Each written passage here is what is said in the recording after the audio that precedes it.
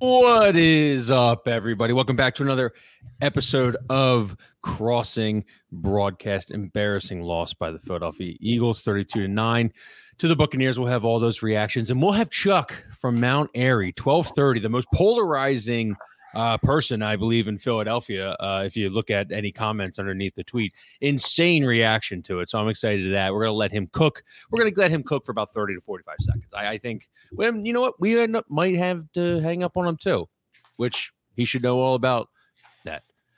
Kinker, how we doing today? I'm all right, man. I'm a little flustered. There's just a lot going on. Oh, yeah. I'm just working on like 5 different stories at once. It's hard to concentrate.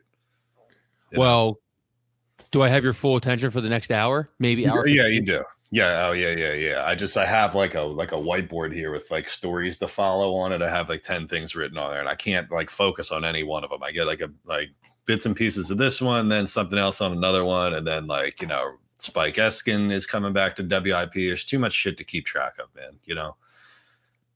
Got Embiid dropping 41 on the Nuggets. It's a lot. It's good. It's a good problem to have, as they say.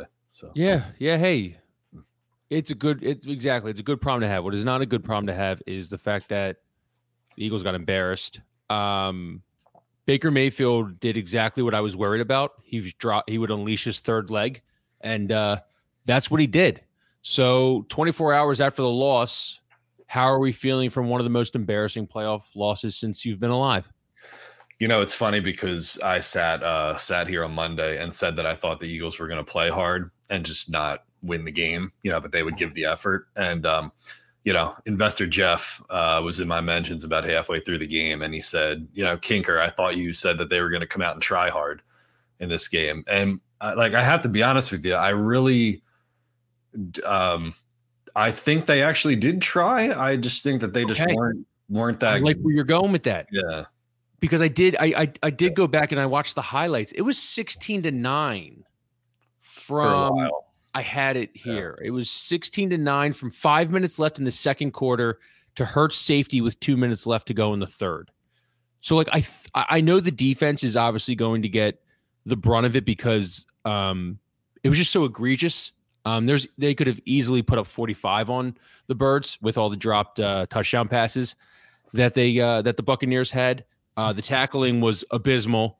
The play calling was obviously terrible, but the defensive line was getting home to Baker Mayfield a lot. And like I said, from 5 minutes left in the second quarter to 2 minutes left in the third before the safety, they were in that game, and they were still kind of in the game on that 4th and 5, 50-50 ball to Devontae Smith from Hurts on the 17. Like, they were never really out of the game. I think it just snowballed so quickly, and it looked so ugly the way it played out that like it's kind of tough to talk about. Like it's kind of tough to give the defense their flowers. Does that make sense?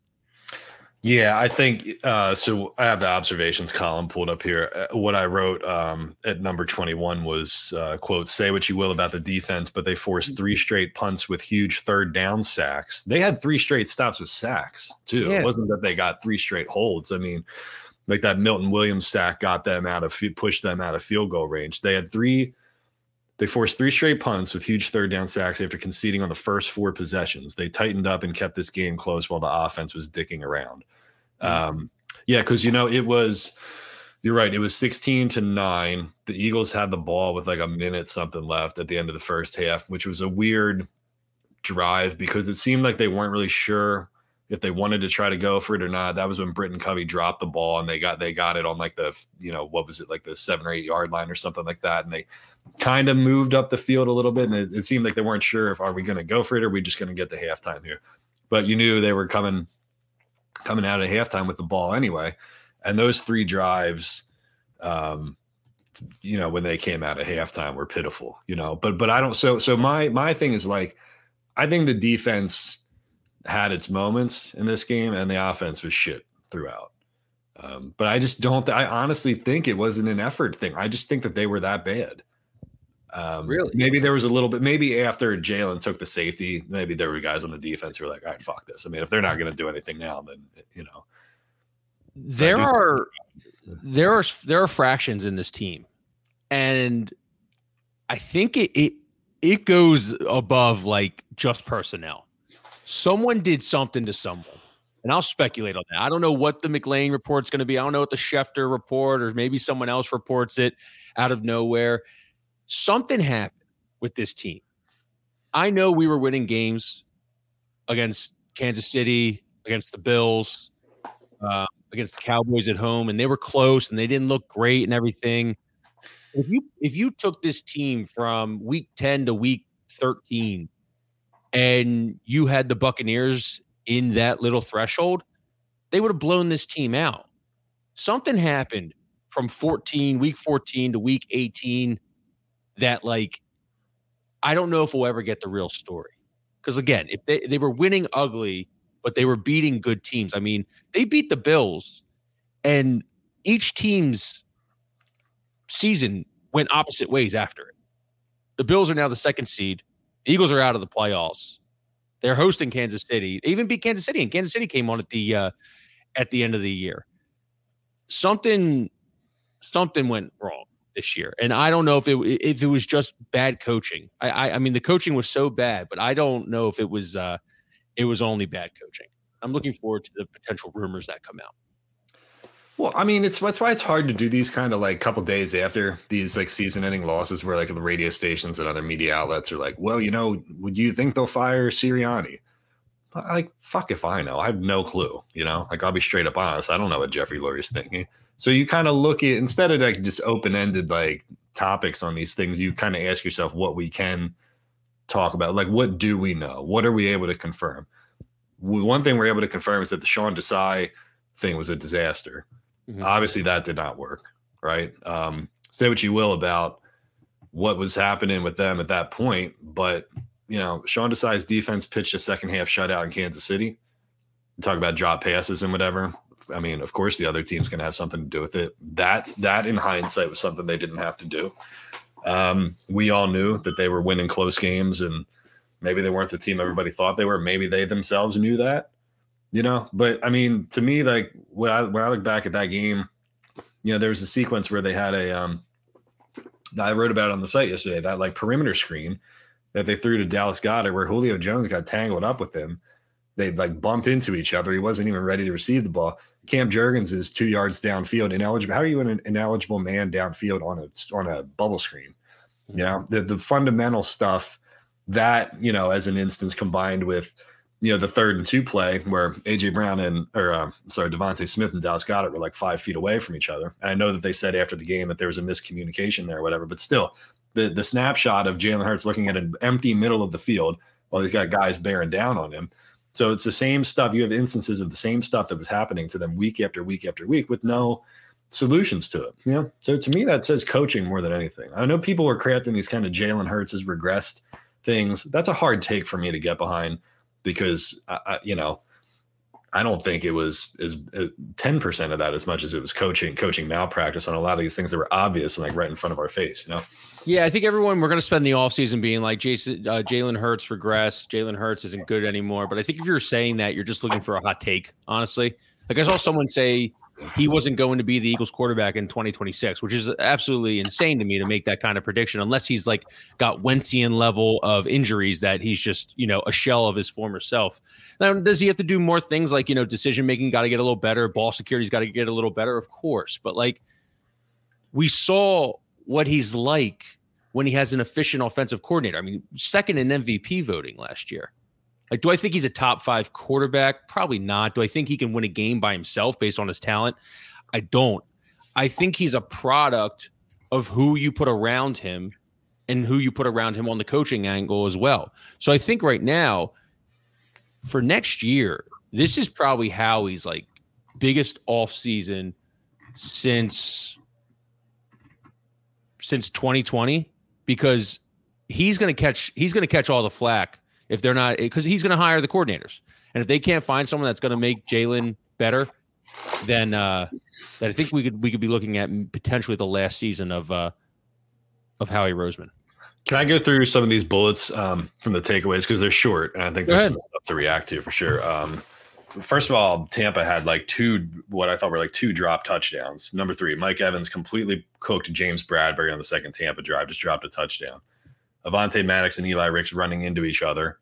on the David Moore touchdown. Hideous tackling there.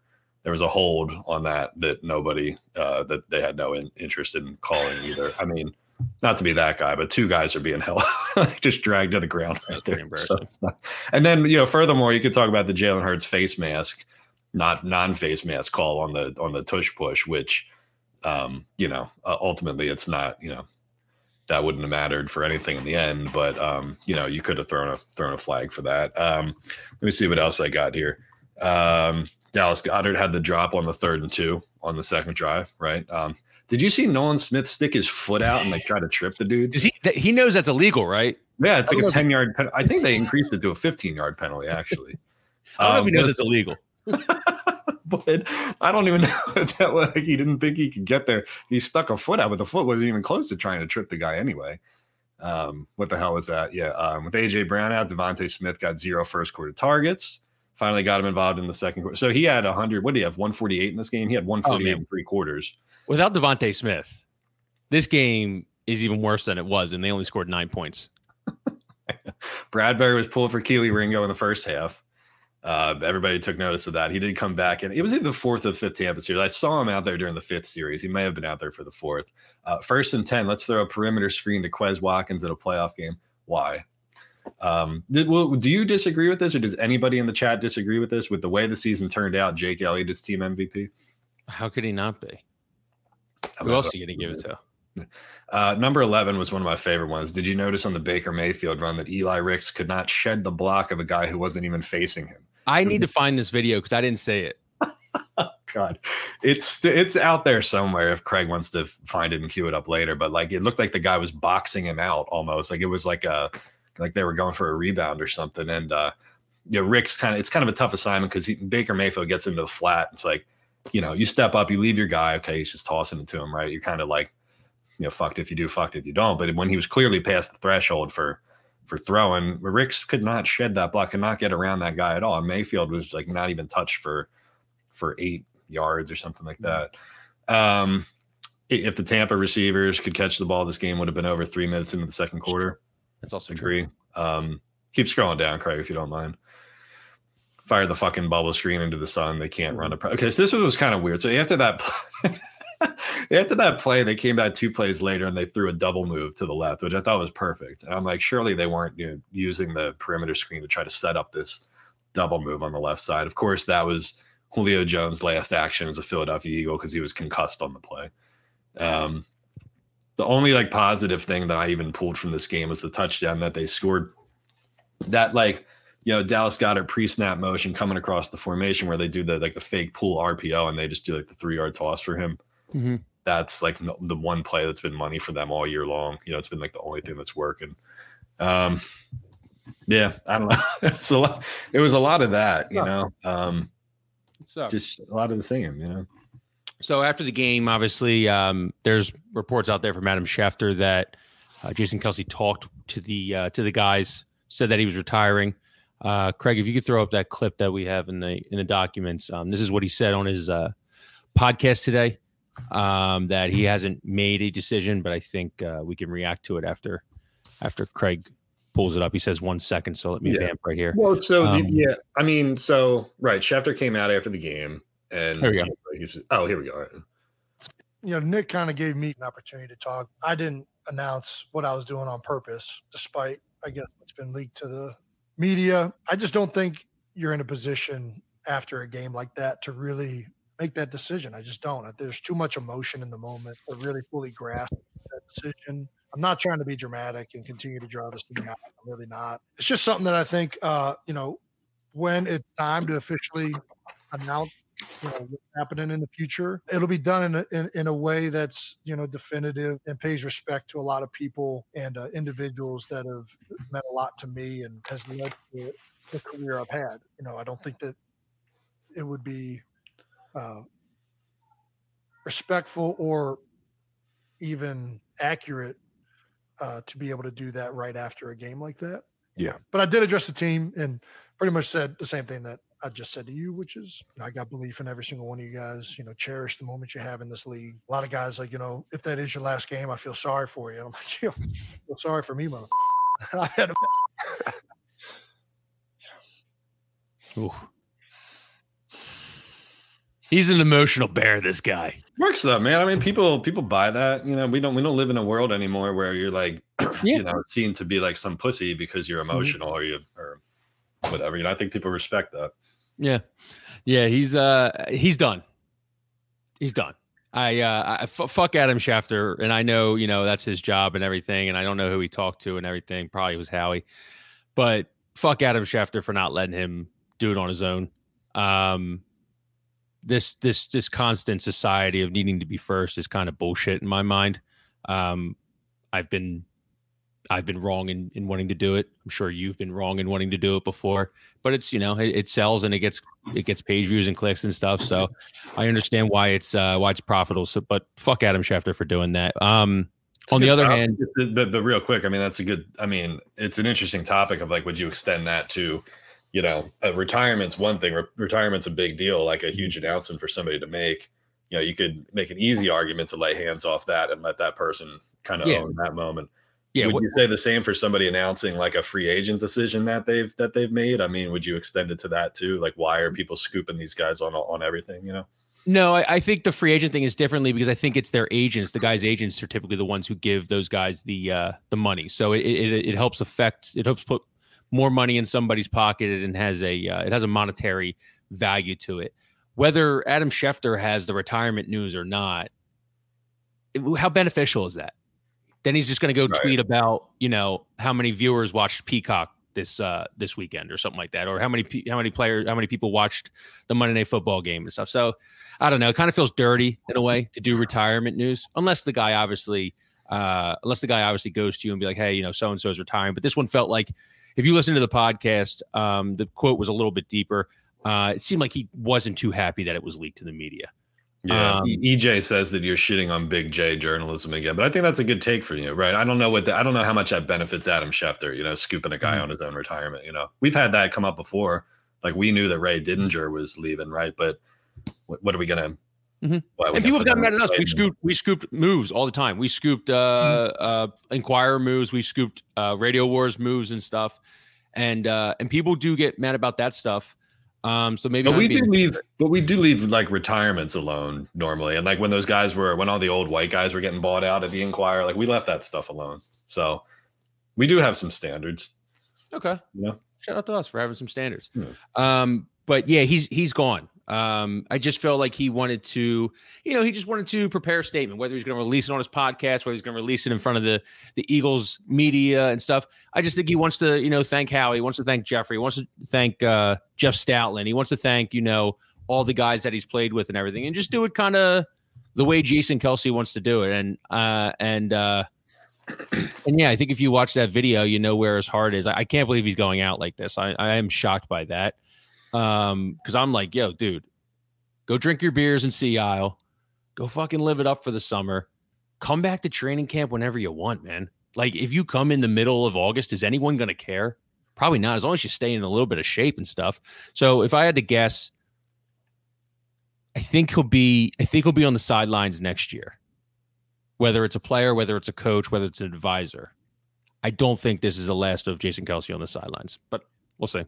I wouldn't even be surprised if he slid into, you know, media tomorrow, you know, or the day after he makes his official announcement or whatever. I mean, I think that's probably inevitable. I don't, you know, it's funny. I know people say like that's a bad way to go out or whatever, but a lot of guys don't go out on top. How many guys go out on top, you know? Anyway, not a lot, you know, or how many people even get to go out of their own choosing. You know what I mean? You know, like when it's kind of a random example, but when I was at Channel 3, Pat Cherokee, it was like a 30-year veteran. She did the Pope visit when the Pope came here, because she's like a big, you know, she's a Catholic woman, right? It was a big deal for her. And then she like left the station right after the Pope thing. Now talk about going out on top, right? Yeah, but like others were, you know, Beasley, they met him at the door, or the you know, laid these guys off, and they didn't have a, you know, get a farewell or anything like that, you know. True. So. Sure. The alternative is like what you know, I'm just glad that Jason it seems like he realizes it himself, and it's not going to be what I think would be disappointing if it became like a Jason Peters situation, you know, which it will not. But, you know, I mean, maybe, you know, Brandon Graham's talking about wanting to do What was that quote that what he said about doing a retirement tour, or like doing? He wants to do a retirement tour, and looking back on the free agents that Adam Schefter put up, there's like 20 of them, and you wrote this story on the site. Like, you could probably make a case for 2 of them, and it'd be like Rick Lovato and Braden Mann, which is not good. 2 special teamers, I know. But it's actually that's kind of good, because here are the Eagles free agents, the key ones. Okay, Fletcher Cox, Brandon Graham, Marcus Mariota, DeAndre Swift, Boston Scott, Zach Cunningham, Justin Evans, Shaq Leonard, Apita, Rashad Penny, Zacchaeus, Nick Morrow, Albert O, Braden Mann, Jack Driscoll, Sean Bradley, Quez Watkins, Jack Stoll. So you got a couple backup tight ends. You got a couple special teams players. You got, it's you got DeAndre Swift. And Howie doesn't pay running backs like he doesn't pay linebackers. So I don't see really DeAndre Swift coming back here, because I think he will get paid, and he'll probably get paid a nice little handsome amount, even though he wasn't really utilized this year. Which also brings me back to the fact that, like, I know we're down on the Eagles right now, but they still won 11 games. And this is 11 games, and they've lost 5 of the last 6. Like, I don't think next year is like an 8-9 year. Like, I think Howie can revamp the defense, and I think the offense is pretty much where it should be right now. You're obviously going to have to plug and play some people. You know, all pro center leaving sucks, but you hope Cam Jurgens can switch over. You hope Tyler Steen might be able to take the next step. Then you got Landon, and you got Lane and Jordan Mailata on the end. So, like, your offense is kind of there. Like, so I don't think this is like some major revamp. We're not talking about like Carson Wentz in that 4-12 2020-2021 season, and it's just a total rebuild. Do you think that's fair? You think like they could turn this around, win 11-12 games next year, or are you looking sky's falling? No, I mean, I think the bigger issues are within the coaching staff, right? The offensive pieces are pretty much there for the most part. A couple tweaks.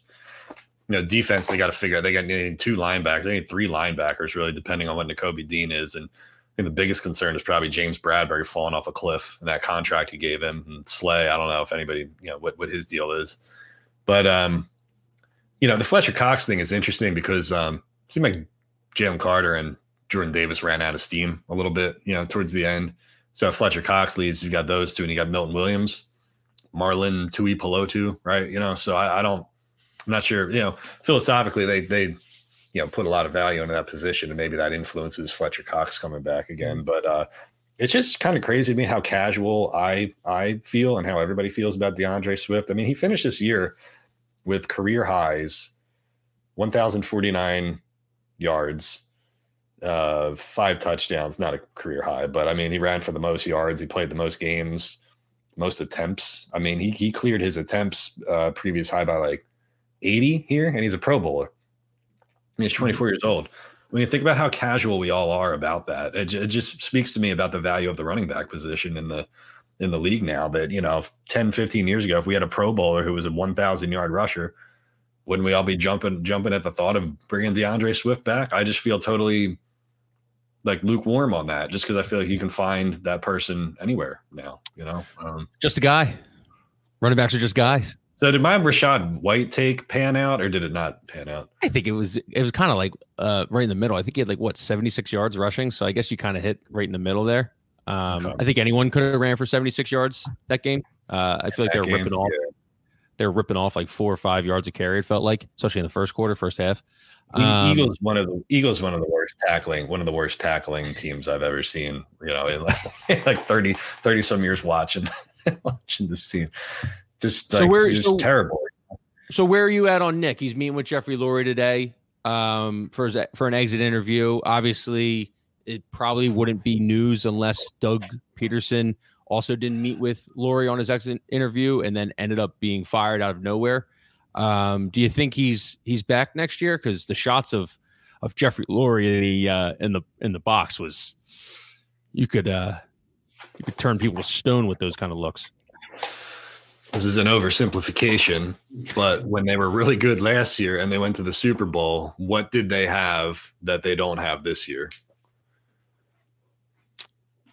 An offensive coordinator? A good offensive coordinator and play caller, right? Yeah. So, I mean, if Sirianni was hands off last year and he wasn't calling the plays and Shane Steichen was doing it and he was that good, then couldn't we talk ourselves into just firing Brian Johnson and keeping Sirianni in place and just replacing both of the coordinators instead?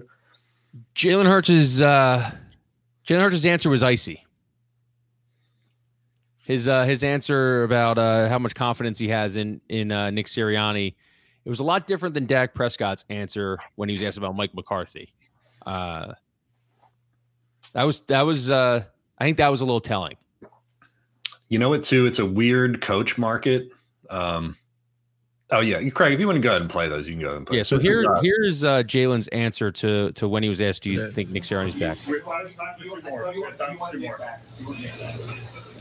I didn't know he was going anywhere. I didn't know that. No. So he just ignored. I mean, he's just ignoring the question, basically, right? He's just deflecting. I don't think Craig played the whole thing. Craig, go to the middle of it and play it right there. I have everybody. I have a ton of confidence in everyone in this building. It's just a matter of us going out there and playing clean football, and that's been something that we have not done, you know. And so, yeah. Okay, so your angle is like he didn't explicitly back him. It was the confident question. How confident are you that he'll be back? I'm confident in everybody in this team. Because I mean, he was asked the question, and I know he speaks in metaphors and soliloquies and similes, and he only gives 5 to 7 word answers to anybody in the media. So it's like it's kind of tough to get into Jalen Hurts' head. But like sometimes you kind of gotta get out of the Nick Saban school of rat poison and just give an answer to like back your guy. Like I don't know what their relationship is like. Go ahead. No, he did that once. I don't know if people remember when I know you remember, but I don't know how many people listening remember when McClain was asking him about it's like 2021, something he saw on the field. And, you know, at the time it was like the narrative that he couldn't read defenses or see the field or anything like that. He gave this incredibly detailed like long answer about bracketing coverage and like what his reads were. And like it was this whole amazing paragraph explaining everything. And it was like obviously a fuck you to the media for like yeah.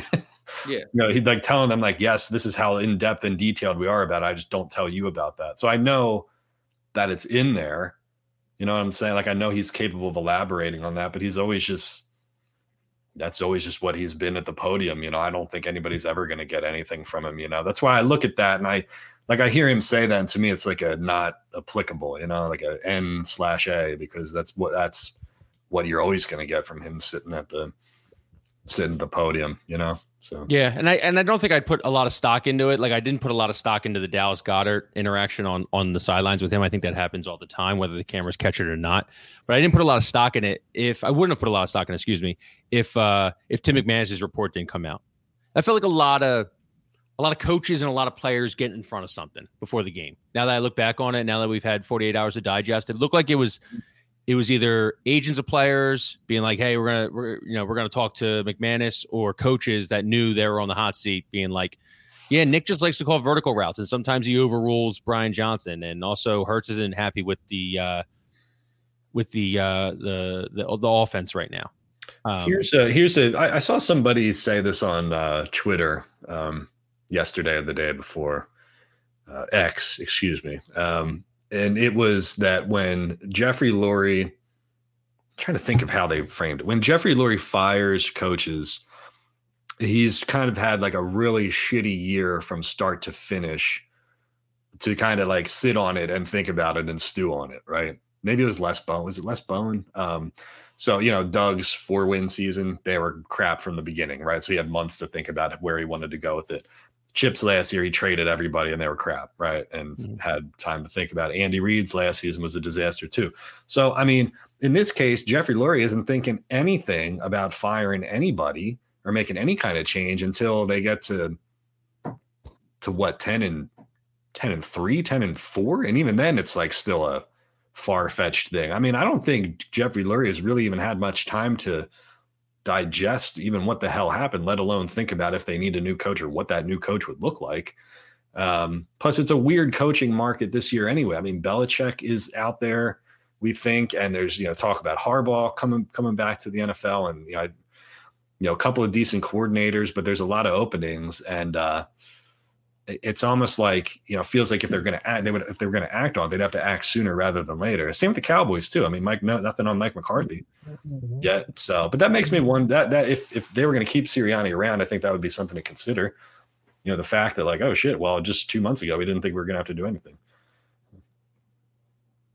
Oh, did he lose his microphone? What happened here?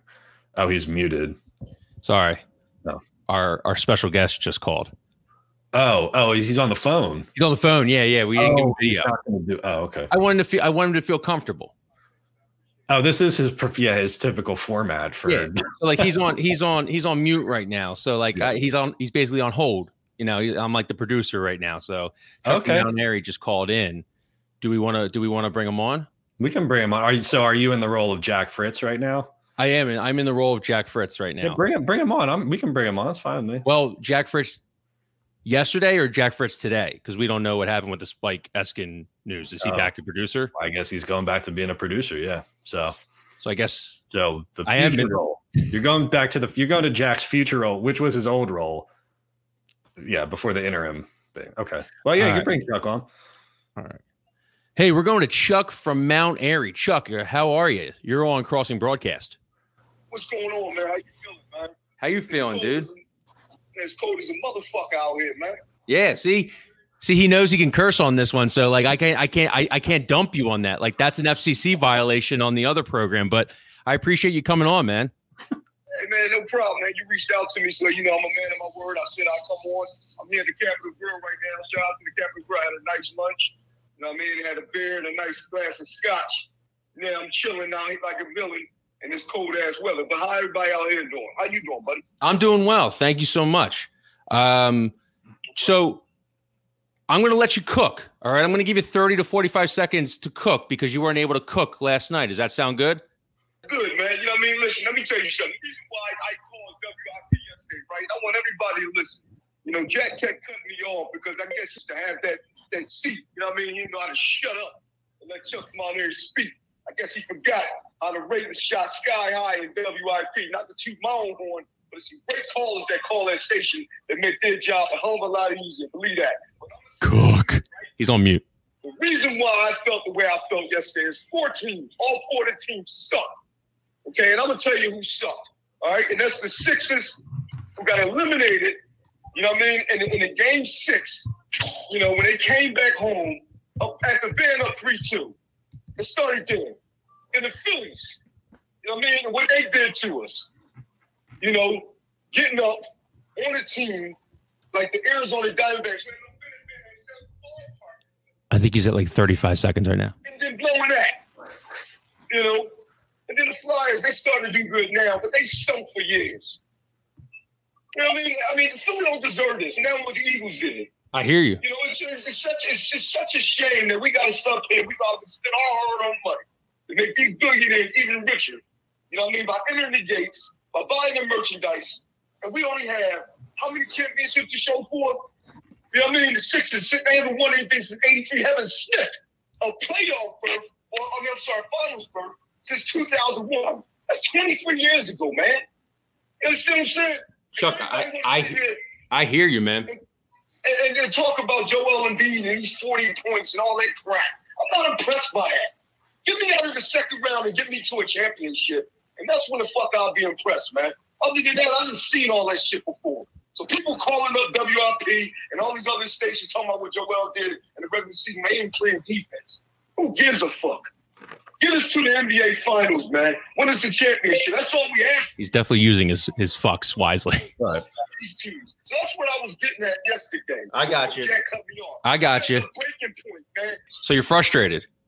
I'm frustrated, man. I hear you. I haven't seen the Sixers win a championship since I was a fucking kid. Yeah. In 1983. And these motherfuckers want to sit here and cut me off while I'm talking. Mm-hmm. Yeah. Ain't win shit. So Chuck, I don't want to be the next one to cut you off, but I let me ask you a question. We're good. So, do you think Bryce Harper was shocked of the exchange between you and Jack? He probably if he heard it. I mean, he listens. I don't think that he was that shocked, to be honest with you, because he know how Chuck. Let me tell you something about Bryce Harper, right? Bryce Harper's a realist. I love Bryce Harper because he's a realist. I will never change who I am as being Chuck from Mount Airy for anybody, for no man, and that's all due respect to Bryce. Bryce shouted me out.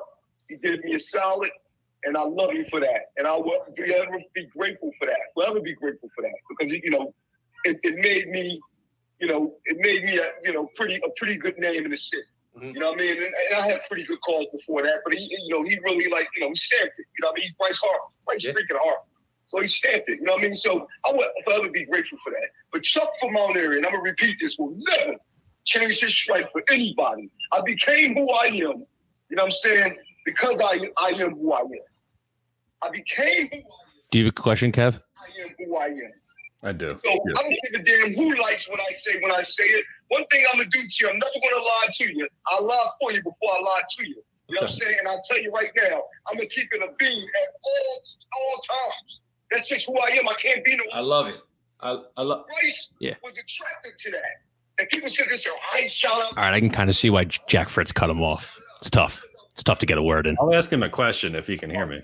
So I'm who I am. And if Bryce heard the exchange between me and Jack, listen, I apologize to Jack yesterday, privately. Because I shouldn't have got like that. I should have just hung the phone up. But Jack, he did get under your skin in a way, man, like no other, man. And I got love for Jack. Mm-hmm. But Bryce knows, man. I've seen his temperament on the field, man. Okay. So Chuck, real quick, sorry again to cut you off. You good? Kev's got a question for you. No, I was just you just said it right there, Chuck. You said that you apologized to Jack for cussing at him. I mean, they've been pretty good to you at WIP and on the Marks and Reese show. Well, the show formerly known as the Marks and Reese show. I mean, they have been good to you. Do you feel in hindsight like you should have told Jack to shut the fuck up? Hey, well, listen, let me tell you something, right? Here's the thing, right? They be good to me, but I'll also be good to them. If that makes any sense to you. You know what I mean? I'll also be good to them. Let's not get this misconstrued. And I don't need to go into detail about what I'm saying about that. But I'll also be good to them. Listen, let me tell you something. Johnny Marks and Airy show was successful. And it wasn't successful because of Johnny Marks and Airy, just because of them. They had a part in it. It was successful because of the people that actually call up there and make that show what it is. Oh, wow. So you think the callers are why they're dominating 97.5 right now? Listen, let me tell you something. Ain't no doubt about it. Listen, I think the callers are a very integral part into what they do. You know what I'm saying? Listen, I would never listen. They do a great job over there, and they got Spike Eskin coming on. He's going to continue to do a great job. Yes, I do want to ask you that, Chuck. Do you think Spike Eskin will let you cook? Spike's a great guy. Spike loves me. His father, Coward Eskin, he's a coward. Wow. You know what I mean? Obviously he wouldn't let me cook. You know what I mean? Because he just got a lot of jealousy in his heart, and he don't like nobody. That's what he is. I call him Coward Eskin, but Spike is okay with me. Spike is a good dude, and they're going to do well with Spike coming in. I know Spike will let me cook. If they ever let me back on the show again, they might not want to let me back on the show again because of what I said. Do you think you're suspended? Have they told you anything about your update on your suspension?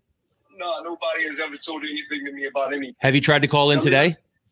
I didn't try to call in because I don't need to try to call. Let me tell you something. Hold on. Sorry to cut you off again. Sorry. Will you call in today? Probably not. I don't have no reason to. Wow. So self-imposed suspension. You're actually suspending them when you kind of think about it. Well, I'm not big enough to do that. You know what I mean? I'm not suspending them. You know what I mean? But I thought the callers were why they're dominating WIP in the rankings.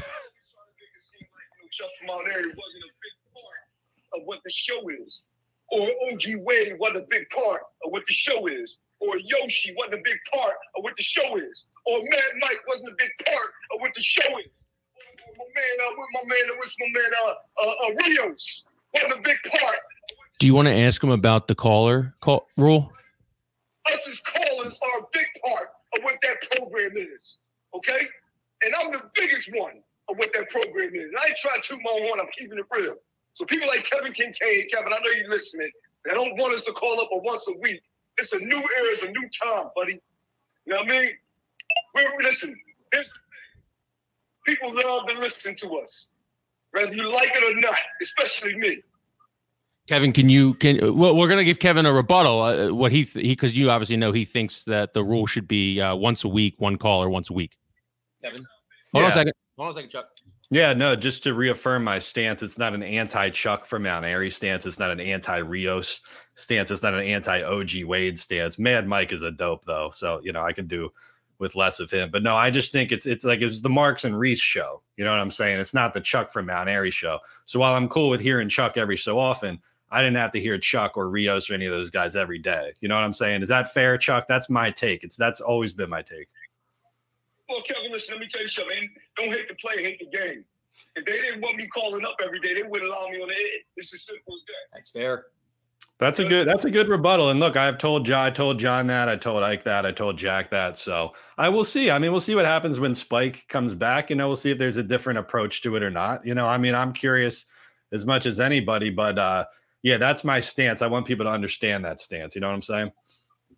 Hey, listen, let me tell you something, man. I ain't never had a problem with you, man.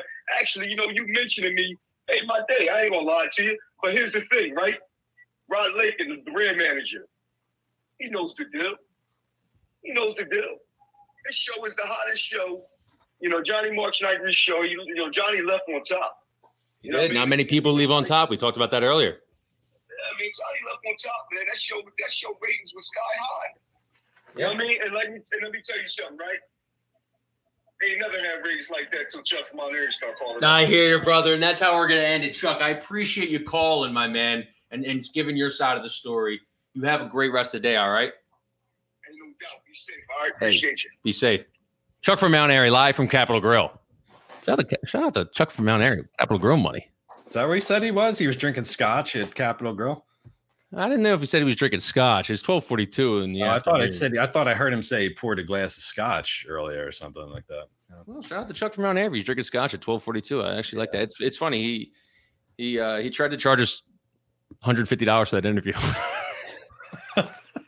I negotiated him down to $20 for the video.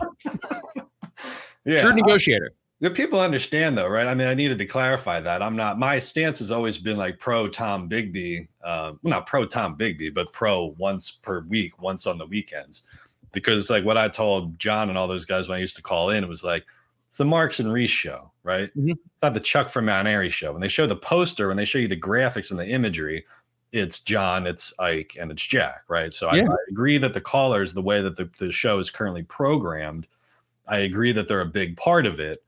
But again, I don't. My personal preference is that I prefer a fewer callers. I like the once per week, once on the weekend. Yeah, but it was never really. We do this stuff on the site like Chuck's a dope, and I think people like actually in the commenters, people actually thought like if you and Chuck from Mount Airy would run into each other on Broad Street, there would be like fisticuffs. Like they couldn't believe that we were having him on. Like we were having like some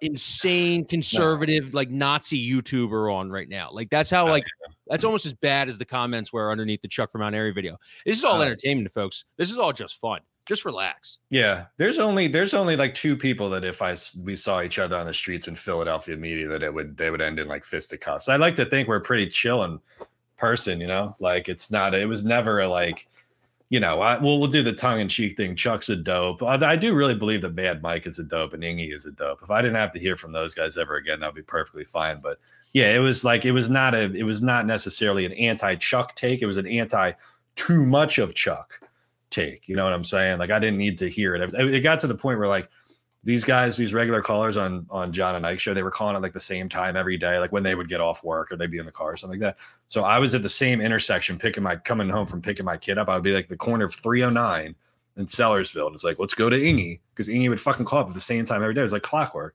When you get to the point where it's like clockwork, I'm like, all right, well maybe we got to do something different. So. Chuck's an entertainment factory, man. That guy makes me laugh. When he did the video, I was laughing the whole time when I was posting. I was like, this is amazing. Like I thought he was like, maybe it was a pent up, like, a fake like act kind of. I think you get Chuck from Mount Airy, whether it's 10 in the morning, whether it's 12:30 or whether it's calling into WIP. Like I think Chuck from Mount Airy is probably giving the bartender at Capitol Grill an earful over the Eagles, Sixers, Flyers, and whatever other Philly. See, now if Chuck wants to be somebody and he wants to leverage this and turn it into something, he's got to go out on his own. He's got to be a creator. He's got to come up with a YouTube channel. He needs Why to. The ratings are at WIP. Yeah, right. Because the ratings are at WIP are because of the callers. But if it's about him, if it's about him and Rios and OG Wade and all those guys, and they're the reason for the success, then go start an Instagram account or start this and that, and we'll find out. Yeah, we'll find out. Horsemen. The 4 horsemen. Yeah, Chuck, OG Wade, Rios, and maybe like Black Gritty or somebody. Wow. So, all right. Yeah. The people are asking, by the way, like Ford is really annoyed by this because he's been asking to come on the show for forever. And he's like, how does Chuck from Mount Airy get on before? Got to pay your dues. Got to pay your dues, Ford. What do we want to talk about for the final 15 minutes? You want to talk about the Sixers? Yeah, I mean, I was on someone else's podcast last night, so I kind of watched it with a half an eye, but everything I saw was Joel Embiid was awesome. Like, yeah, I mean, is there more to take from that? I mean, the 30-10 streak is continuing. I just a different 30-10 last night, but I just when they kind of lost the lead at the third quarter, there it was like a 15-2 run or something like that. I felt nothing because I knew that Joel was coming back into the game, and I was like, they're going to run out their staggered lineup in the fourth quarter, and Tobias Harris, who's been playing really well lately, hit a couple buckets to kind of keep that stable.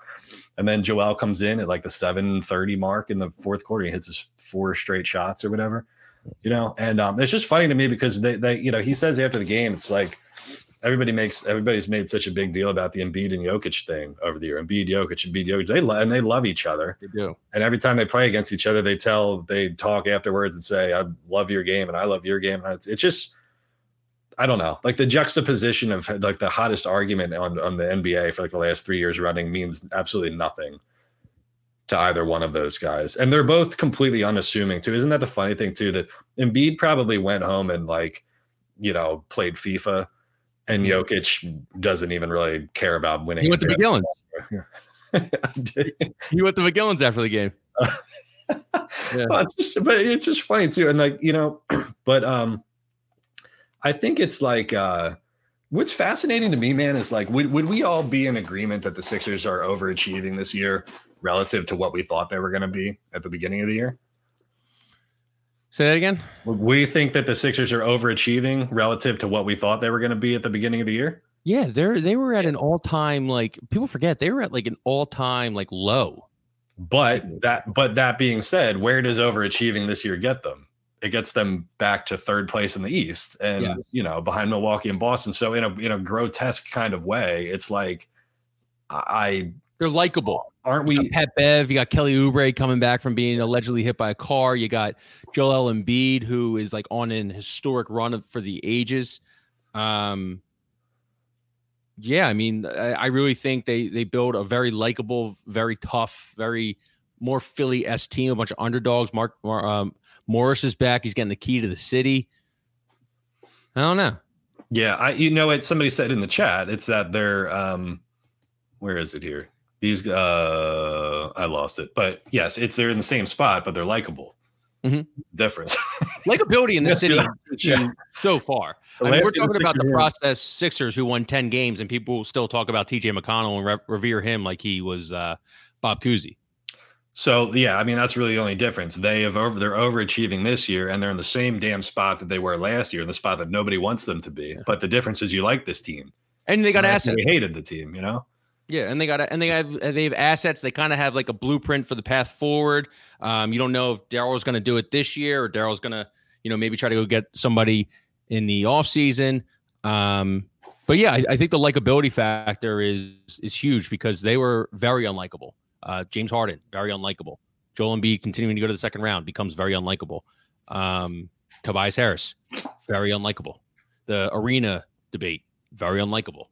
Like there wasn't anything that was like positive surrounding this team. And shout out to Daryl, man. I know Daryl gets a lot of heat. I'm not really a Daryl hater, but he's turned this team around, and it'll be interesting to see. I mean, does all that favorability fall out after they don't get past the second round? Because once again, like you said, they are third in the conference. We'll find that out. But for now, they beat the defending champs on the night of a back-to-back.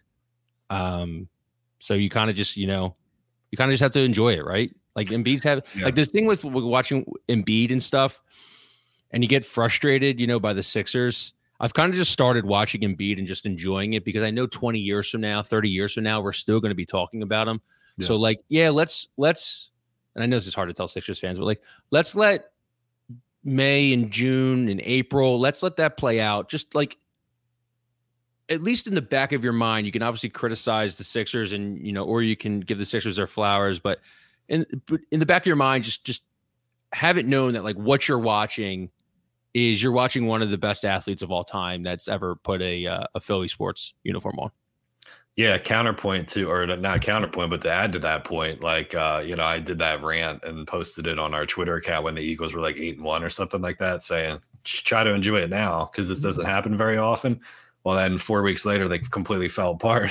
So, all right, I hope you enjoyed it while it was good. It was good, Yeah, I did enjoy it. That 10-1 start was fun. Yeah. The last 6 weeks, 7 weeks sucked, but, That's why I rant. That's why I rant so much about the Miserables and about the Seth Joyner thing, because it's like, okay, so you're miserable when they win and you're miserable when they lose. Congratulations, you've been miserable the entire year. Mm-hmm. So if I don't want the Sixers playoff shortcomings to kind of, just trump people's enjoyment of what Joel Embiid is doing and the way that he's playing right now, because we've never seen anybody in Philadelphia do anything like this before. We've never seen anybody in the NBA do anything like this before, not at his size and all of that. I think it's interesting because I think the Flyers and the Sixers are both really similar this year. They're both ahead of where we thought they would be relative to expectations. Coming up on a trade deadline where people kind of fence sitting about, guys like Tobias Harris and, do you flip somebody like Nick Sealer for assets, or do you keep him around now? And I don't think there's really consensus on that. And, but it comes down to with the Fly. I'm the same way with the Flyers that you are with the Sixers, where you just said about just watching it and trying to enjoy it for what it is without muddying the waters with like these, are they a Stanley Cup contender now, or should they move this guy now? Or are they ahead of the, timeline in the rebuild? Are they behind the timeline? They got to stick to this is why we watch and enjoy, and, I think if you're always thinking about that kind of stuff, then you kind of sound like Jalen Hurts here or something, but you're not really living in the moment. You know what I mean? So if we're going to keep like looking, just, guessing at what's going to happen in April and May, perhaps, and, not even just sort of watching and enjoying. Now, there's really no excuse for it anymore. You can say that when the Eagles were playing, like, all right, I don't have the time and the attention for these other two teams, but they're both worth watching every single night. There's somebody that listens to this that is the most pessimistic person in the world. It might be Ford. And they are just like, this conversation absolutely sucks. There's just way too much optimism right now after the Birds lose 32-9 and the Sixers are just where they used to be, where they're used to be. But it's I don't know. It's fascinating to me. It's just they're in the same exact spot, but people like the team versus hating the team. Yeah. No, but you didn't go anywhere. I mean, I guess that makes all the difference. I don't know. It's a very interesting philosophical discussion. Yeah. Do you want to do anything on Spike coming back? I mean, we got 7 minutes, probably the biggest media news. I can say that nobody at WIP had a clue. We talked to a couple of people over there, and nobody had it. Nobody had any idea what was going on. And Spike was a manager in New York at the time, so I'm sure it was just handled. It's a very high level kind of thing. But I mean, the question really to ask is how much of it is Spike wanting to come back here and wanting to be on the radio again versus things working out or not working out in New York versus the necessity of even having him up there or not. Yeah, apparently we have a lot of plugged in from our old sister site ESNY people from New York. It sounded like the ratings were really well, but some were really good. But some people who were listeners were not happy about the hiring decisions. It felt like it went sideshow act, and that's funny coming from me as I have Chuck from Mount Airy on the program 20 minutes ago. But it sounded like it was with like Marash and some other guys they hired. They just weren't really. It just didn't feel like the W fan that people grew up loving. It felt like it was like, all right, let's just deliver this hot take, whether we believe it or not. They also stepped in a lot of shit with the Jets this year. There were like fake reports from Tiki with Rob Saleh and stuff that like really pissed off a lot of people. There were some other things that went down. I don't know. Here's my thought on the whole thing. Like, Spike, he's very polarizing. Some people like him, some people hate him. But he's talented. He's talented in the radio. He's talented in the podcast. I don't listen, so I will not listen either way. They could have hired, anybody, and I still probably would have listened the same amount that I do, 0. I feel bad for Jack Fritz. I know some people were like, he's too green still to put his ass in that chair yet, but why not get him the reps while you're kicking the shit out of the competitor? Like, I know they're saying it's going to be a 3-headed monster. Maybe he goes back to producer, but I like Jack. Always have liked Jack, even though, I was doing this whole bit with Chuck from Mount Airy. But if you want him to get him the reps because you think he's too green, once again, you're kicking 97.5's ass. No one's going to turn the dial because of, maybe some people will turn the dial because of Spike and then they'll come right back. I just don't know why you wouldn't let him get the reps now. His tweet after the announcement was Showtime with a period. I think that was that didn't look like the most excitable tweet in my mind. Maybe I'm reading too much into it, but maybe Jack. I would assume he would want PM drive. If somebody would not want PM drive, that would be a surprise to me. But yeah, again, it's another like internal kind of hire promotion, right? I mean, like their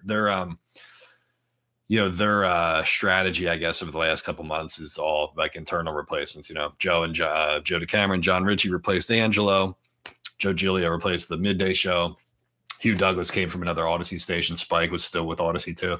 And, with the bankruptcy, obviously they're not going out and, hiring, pick a name, Mike Golick to come in and do WIP. So maybe this is the thing, maybe it checks 2 boxes. Maybe it kills 2 birds with 1 stone, because maybe WFAN doesn't even need a program director, and maybe they just have somebody else kind of handle it, kind of cut that job, cut that salary, and have Spike fill the role of a departure and save some money at the same time. I don't know. I don't know if WFAN was a failure or not. I will say though that like New York doesn't really respond to Crossing Broad and barstoolish kind of stuff the way that Philadelphia does. New York's kind of like old school and a little stuffy and I don't know, big like baseball town. So when Spike came up there and was doing his spikeifying to the station, for lack of a better word, I mean, like the response to that was mixed, because it's a station that had like Francesa and like Mad Dog for forever, what I mean? And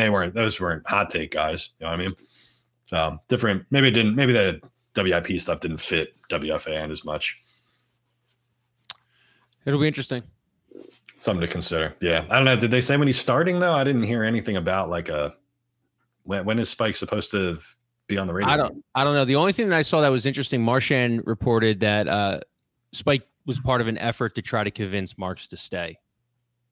Marks hated that fucking commute. Yeah. There's no one who hated commuting more than Johnny Marks.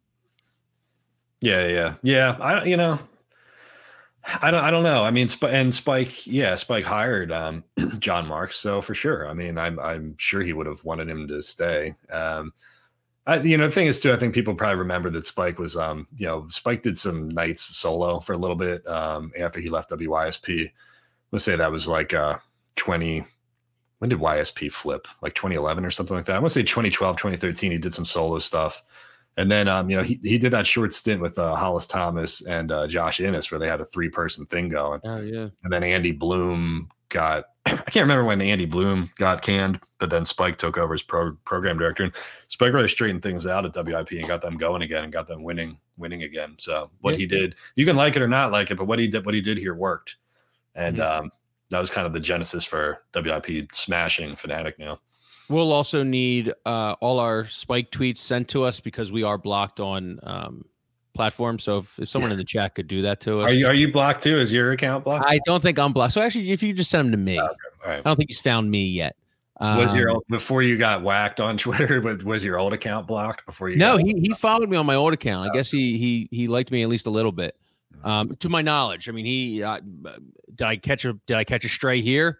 Maybe I did. But if you could send me any interesting or tweets from Spike or the ratings or stuff. If you think Kevin should be notified, please send let us know. Yeah, we need eyes and ears everywhere. Spike blocked me around the time that I was asking for when I was when I heard rumors about Mike Golick, about them wanting to talk to Mike Golick. Got it. So I just asked like both of them on Twitter. I was like, hey, are you guys coming back to WIP? And they both said no.